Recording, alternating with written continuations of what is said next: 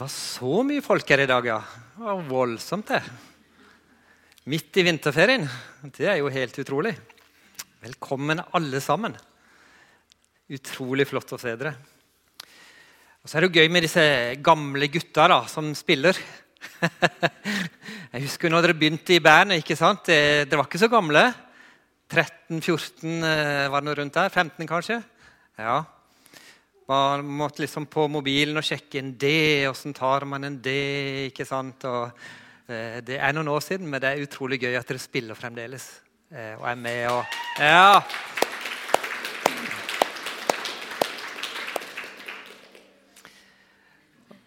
Og det er en måte å virkelig tjene oss på, og gi musikk. Musikk er nydelig, musikk er flott. Og så er det jo spennende tider vi er i akkurat nå. Det må jeg si, vi har fått lov til å være på hytta i Rauland noen dager, men Benjamin og meg har lest enormt nyheter. Hva skjer? Bedt. Det er spennende, det er krevende tider. Men det er viktig at vi som kristne ber. Og så får vi jo sett litt og demonstrert litt hva er gode ledere, hva er dårlige ledere, ukloke ledere. Og jeg tenker det er noe vi kan lære mye av. Og så trenger vi å be om at Putin kan komme til seg selv og se hva han holder på med å gjøre. Og bønn er viktig, og det er ekstra viktig i krisetider som vi er i akkurat nå. Husk dette. Det er taleserien som vi begynner på i dag. Husk dette. Det er jo mange ting som vi går rundt og husker på som ikke er så viktig. Jeg husker når jeg var 15, 16, 17 år. Når det var vinter så kunne jeg gå og så se i snøen. Og så kunne jeg se hvordan bildekk som hadde kjørt. På mønsteret, ikke sant? På piggdekket på vinteren. Dette var Vredestein. Det var Continental, det var Pirelli. Jeg kjente det igjen når jeg så ned i snøen. Totalt unyttig. Jeg hadde ikke 1 krone til å kjøpe bil for, eller til og med å kjøpe ny dekk for. Men av en eller annen grunn så brukte jeg litt tid på å lære dette. Jeg skjønner ikke hvorfor. Så det er mye ting vi kan gå rundt og huske på. Men er det viktig da, det vi går rundt og husker på? I dag skal vi snakke om noe som kan bety noe for din fremtid. Ting som er verdt å huske på. I dag er det disippelskap som er temaet. Og så er det 2. Timoteus som er utgangspunktet da. Men først må vi si litt om disippelskap. Oddvar Søvik, han har jo skrevet en bok som heter «Følg meg», en veldig bra bok. Og han sier å være disippel, det er å følge Jesus og gjøre hans vilje. Det er ganske enkelt. Følge Jesus og gjøre hans vilje. Og så sier han videre at i dag så har vi ofte satt et skille mellom det å tro på Jesus og det å følge Jesus. Mellom det å ha Jesus som frelser og det å ha Jesus som herre. Og så har vi kanskje blitt ordets hører, at vi hører, men så gjør vi ikke det vi hører.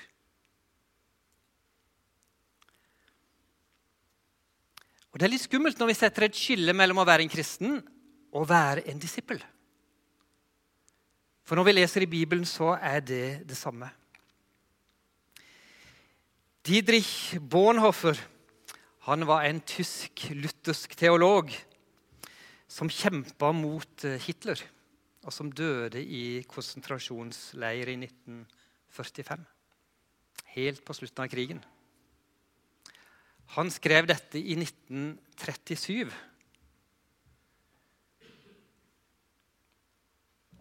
Og da beskyldte han oss predikanter for å ha forkynt en billig nåde. Billig nåde er nåde uten etterfølgelse. Nåde uten kors. Nåde uten den levende Jesus Kristus. Resultatet har blitt en rettroende kirke som forkynner den rene lære om nåden, men vi tilhører ikke lenger den etterfølgende kirke. Dette var altså i 1937, før andre verdenskrig. Og så synes jeg dette treffer like mye, hvis ikke enda bedre i dag, i vår tid, der vi som kirker.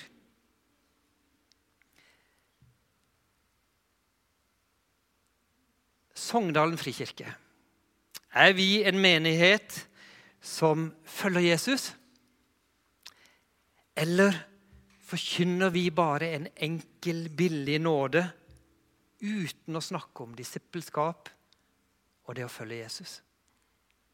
Det en tankevekker. Og det litt en tankevekker for oss som står her oppe og taler til dere.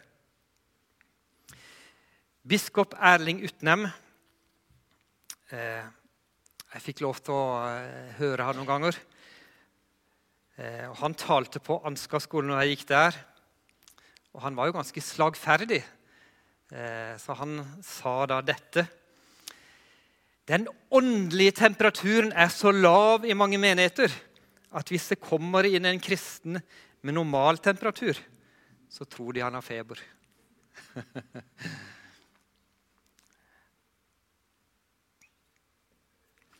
Ja, det der vi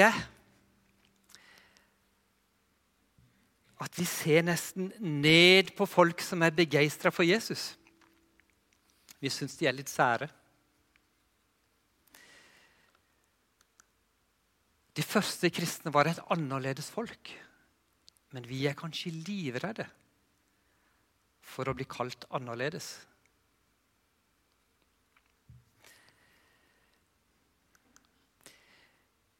Gud elsker oss akkurat sånn som vi men han elsker oss for mye til å la oss forbli som vi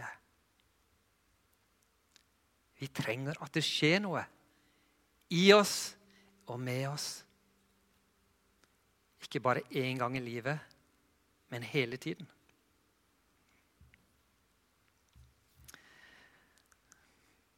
Dette sier jeg til konfirmantene hver gang vi har om Bibelen. At Bibelen ble ikke gitt for å øke vår kunnskap, men for å forvandle våre liv. Og det altså Moody som har sagt dette. Og det så viktig, og det så sant. Vi skal ikke fylle opp hodene våre med masse ord, men Bibelen gitt oss for at våre liv kan bli annerledes. At de kan bli forvandlet. Ordet disippel, eller disipler, det forekommer altså 250 ganger i Bibelen. Det ganske mange ganger. Og det går en rød tråd gjennom evangeliene at Jesus forventer at disiplene skal praktisere det som han lærte. Og vi jo også disipler, vi ikke det? For dette skal vi huske at du en disippel. En som følger Jesus. Du en kristen, så du altså en disippel, en Jesu etterfølger. Men nå har altså Paulus skrevet et brev til Timotheus. Vi regner med det Paulus Og i Timotheus sin familie så ser du som troen har gått ifra bestemor til mor til Timotheus. Det står i vers 5, 2. Timotheus 1,5.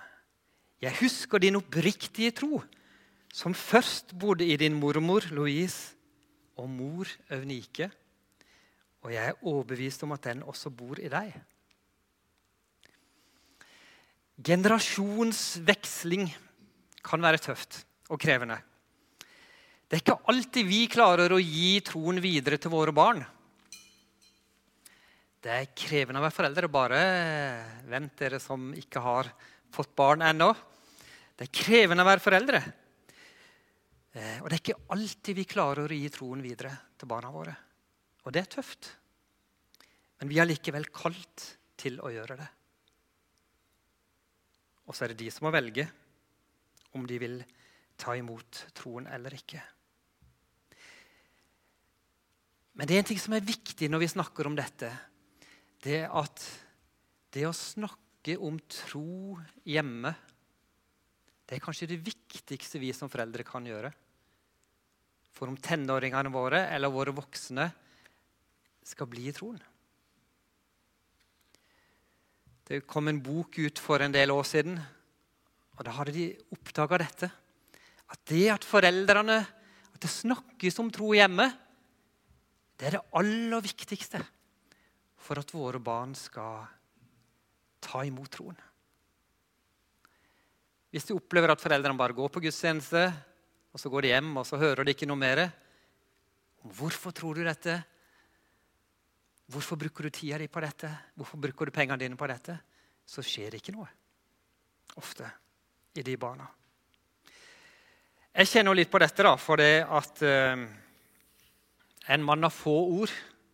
Det er ikke alle som tror det, for jeg står jo her og taler, så dere hører meg når jeg taler. Mange ord. Men det er nok en mann med få ord. I hvert fall i forhold til Ellen, da, for hun var jo en haugmor. Jeg er litt innesluttet, egentlig. Og jeg kjenner på dette med å dele troen, snakke om tro, at det er nok noe som jeg kanskje har gjort litt for lite hjemme. Og det er et ansvar vi som foreldre har. Om vi er litt stille med få ord, eller om vi har masse ord, at vi kan snakke om troen hjemme.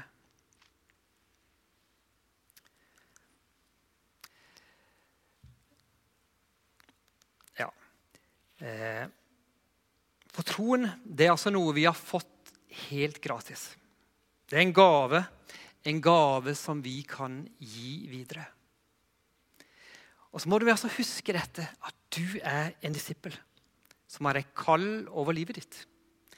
Et kall om å gi videre det du har fått til de rundt deg, og gi troen på Jesus videre. Jesu første oppdrag til disiplene, det lød sånn: følg meg, så vil jeg gjøre dere til menneskefiskere. Men hans siste befaling var jo også dette: jeg har fått all makt i himmel og på jord, gå derfor ut og gjør alle folkeslag til disipler. Så det var det første Jesus sa, offentlig, og det var det siste han sa. Og da må jo dette være viktig. Jesu oppdrag det var å vinne verden. Hans strategi, det var ikke først og fremst å samle en masse mennesker, men det var å samle noen få. Han gjorde det med disiplene sine. Og trene noen få, så de kunne gi evangeliet videre. Og nå er det altså vår tur. Er du klar til å bli trent opp av Jesus? Er du klar til å være med og trene andre? For du er en disippel. Jeg skal jo slutte i kirka her 1. september. Det blir veldig rart og veldig trist. Jeg har altså vært her i 18,5 år. Men jeg kjenner litt på det når jeg satt og forberedte den talen, og så tenkte jeg litt på tida som jeg har vært her. Har jeg klart å gi troen videre til dere? Og øke troen deres? Eller har jeg ikke det? Har jeg klart å gi troen videre til neste generasjon? Eller har jeg ikke det? Har jeg klart å investere i noen få som kan gi troen videre til enda flere enn det jeg klarer? Det er sånn tankevekkende spørsmål som jeg stiller meg litt akkurat nå, og som kanskje vi trenger å stille oss alle sammen.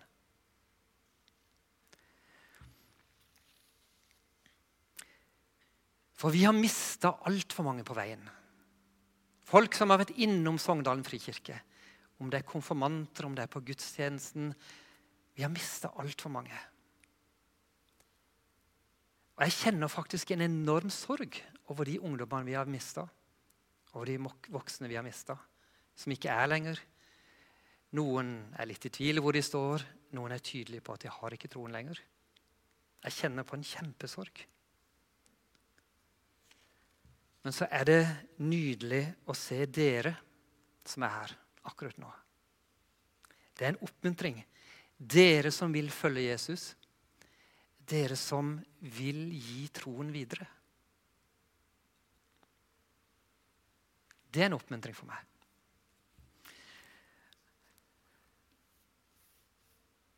Så du er en disippel. Vi er kalt til å gi troen videre, akkurat der vi er. Nå satt altså Paulus fengslet i Roma når han skrev dette brevet til sin gode venn Timoteus. Og det kan virke som Timoteus var litt motløs, og så fikk han en formaning fra Paulus om å fullføre tjenesten sin. Kanskje Timoteus hadde rett og slett møtt veggen, som vi ville sagt i dag. Det hadde blitt litt for tøft. Det var krevende tider. Og da blir du jo trøtt og motløs og lei, og alt er mørkt. Du ser ikke noe lysning. Så han trengte nok å høre dette ordet ifra Paulus. Derfor vil jeg minne deg om dette. La Guds nådegave i deg flamme opp på nytt. Den du fikk da jeg la hendene på deg. For Gud gav oss ikke en ånd som gjør motløs. Vi fikk ånden som gir kraft, kjærlighet og visdom. Dette er et vers som har trøstet meg mange ganger. Det er lett å bli motløs, men motløshet, det er ikke fra Gud.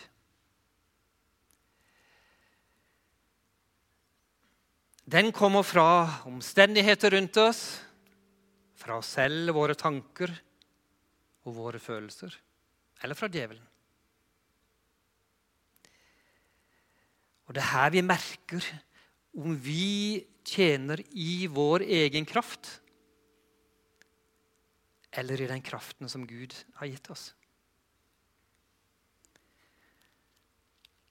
Paulus utfordrer Timoteus til å la nådegaven som han har fått bare flamme opp i han på nytt. Blåse liv i nådegaven. For det kan jo tyde på at Timoteus har det liksom, det har sluttet å gløde og flamme. Det er ikke noe liv lenger. Kanskje han har slitt litt for lenge i egen kraft. Ting har blitt for tøft. Ting har blitt for vanskelig for han. Han trengte å kjenne Guds kraft i livet sitt. Han trengte å kjenne at han sto ikke alene. Det var en som var med han. Og så vet vi ikke hva denne nådegaven er. Om det er det å være en evangelist, å være lærer, hyrde eller noe annet. Men den nådegaven var i ferd med å dø ut. Og Timoteus er nok i ferd med å gi opp det som Gud hadde kalt han til og utrustet han til. Og vi kan jo skjønne det når vi leser litt om omstendighetene rundt 2. Timoteus brev. For dette var mot slutten av keiser Neros forfølgelse. Og den var fryktelig, den var grusom. De regner med at han satt fyr på byen, på Roma, og så skyldte han på de kristne, og sa det var de kristne som hadde tatt fyr på byen. Og da ble jo folk imot de kristne. Og vi leser mye fryktelig som skjedde. Det ble helt olje over de kristne. Og så ble det tatt fyr, så de ble levende fakler og døde. Noen ble kastet til ville dyr. Noen ble korsfestet. Fryktelige ting som skjedde under keiser Nero. Og midt oppi dette har Timoteus sin tjeneste. Og da kan vi jo skjønne at han er motløs. Hvem hadde ikke vært det? Vi kan skjønne at han er i ferd med å gi opp. Dette er bare for tøft. Når folk i menigheten din blir tatt av dage, du ser kanskje han hadde vært øyevitne, det må vi regne med, at de blir brent levende, kastet til ville dyr. Dette var situasjonen for Timoteus. Men så oppmuntrer Paulus han. Og så er det Gud som kaller, og da er det også Gud sitt ansvar hvordan det går. Du er kalt til å gå skritt for skritt, og så er det Gud som må gjøre resten. selv om det er tøft, selv om det er knallhardt og vanskelig. Gud har kalt deg. Han har gitt deg det du trenger. Kraft, kjærlighet og visdom. Han gir deg ikke et enkelt liv. Og det er jo lett for oss nå å tenke på de kristne i Ukraina, som blir bombet sannsynligvis akkurat nå. Nå har jeg ikke lest nyhetene i dag tidlig. Jeg tenker at nå har de gudstjeneste noen steder og ber, og kommer den bomba akkurat nå, ikke sant? Gud har ikke lovet oss et enkelt liv. Uten smerte, uten prøvelse. Vi skal liksom ikke kjøre rundt på en motorvei i en Jaguar, eller Porsche, eller hva det måtte være. Selv om det er gøy å gjøre av og til. Men Gud har kalt oss til å følge han. Skritt for skritt. For Gud ga oss ikke en ånd som gjør motløs. Vi fikk ånden som gir kraft, kjærlighet og visdom. Det var jo dette Timoteus trengte nå. Så inderlig å få kraften ifra Gud. Kanskje du kjenner på det i dag, akkurat nå, at du trenger at Gud puster på deg med sin ånd, med sin kraft. Kanskje du kjenner at troa di er utrolig svak akkurat nå. Du har lite å bidra med. Du tror på Jesus, men det er vanskelig å være hans disippel og følge han. Kanskje du trenger at Gud gir deg nytt mot og ny kraft i dag. Etterpå så skal noen av oss stå bak oss og være forbedre. Benytt sjansen til å komme til forbønn, til å bli bedt for. Eller kanskje du bare vil sitte stille i stolen din der du sitter nå. Lukk øynene og si, nå kommer jeg til deg igjen. Gud, gi meg ny kraft. Gi meg kjærlighet, gi meg visdom.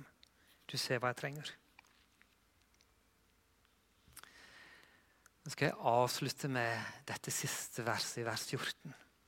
Ta vare på den vakre skatten som er betrodd deg ved den hellige ånd som bor i oss. Vi har fått noe vakkert. En gave som er betrodd oss ved den hellige ånd. Og det er evangeliet om Jesus. Det er gaven. Den vakre skatten. Det er evangeliet om Jesus. Det Jesus har gjort for oss. Fordi han elsker oss så utrolig høyt. La oss ta vare på den. Husk dette. Du er en disippel. Du er kalt til å gi troen videre til de rundt deg. Og Gud, han er klar til å blåse liv i nådegaven eller nådegavene dine. Og gi deg kraft, kjærlighet og visdom. Skal vi be. Herre, nå kommer vi til deg med våre liv. Du ser akkurat hvor vi er. Om vi er motløse og kjenner at du er langt vekk, eller om vi er fulle av kraft og frimodighet akkurat nå. Men Herre, må du møte oss der vi er. Ikke der vi burde være. Må du møte oss akkurat der vi er i livet vårt. Vis oss hvordan vi kan være dine disipler. Med de gavene, eller den gaven som du har lagt ned i oss.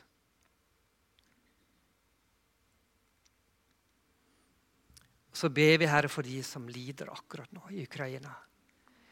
Vi ber om at du skal stoppe denne krigen. Gi visdom til lederne, Herre. Til hvordan de kan være gode ledere. Amen.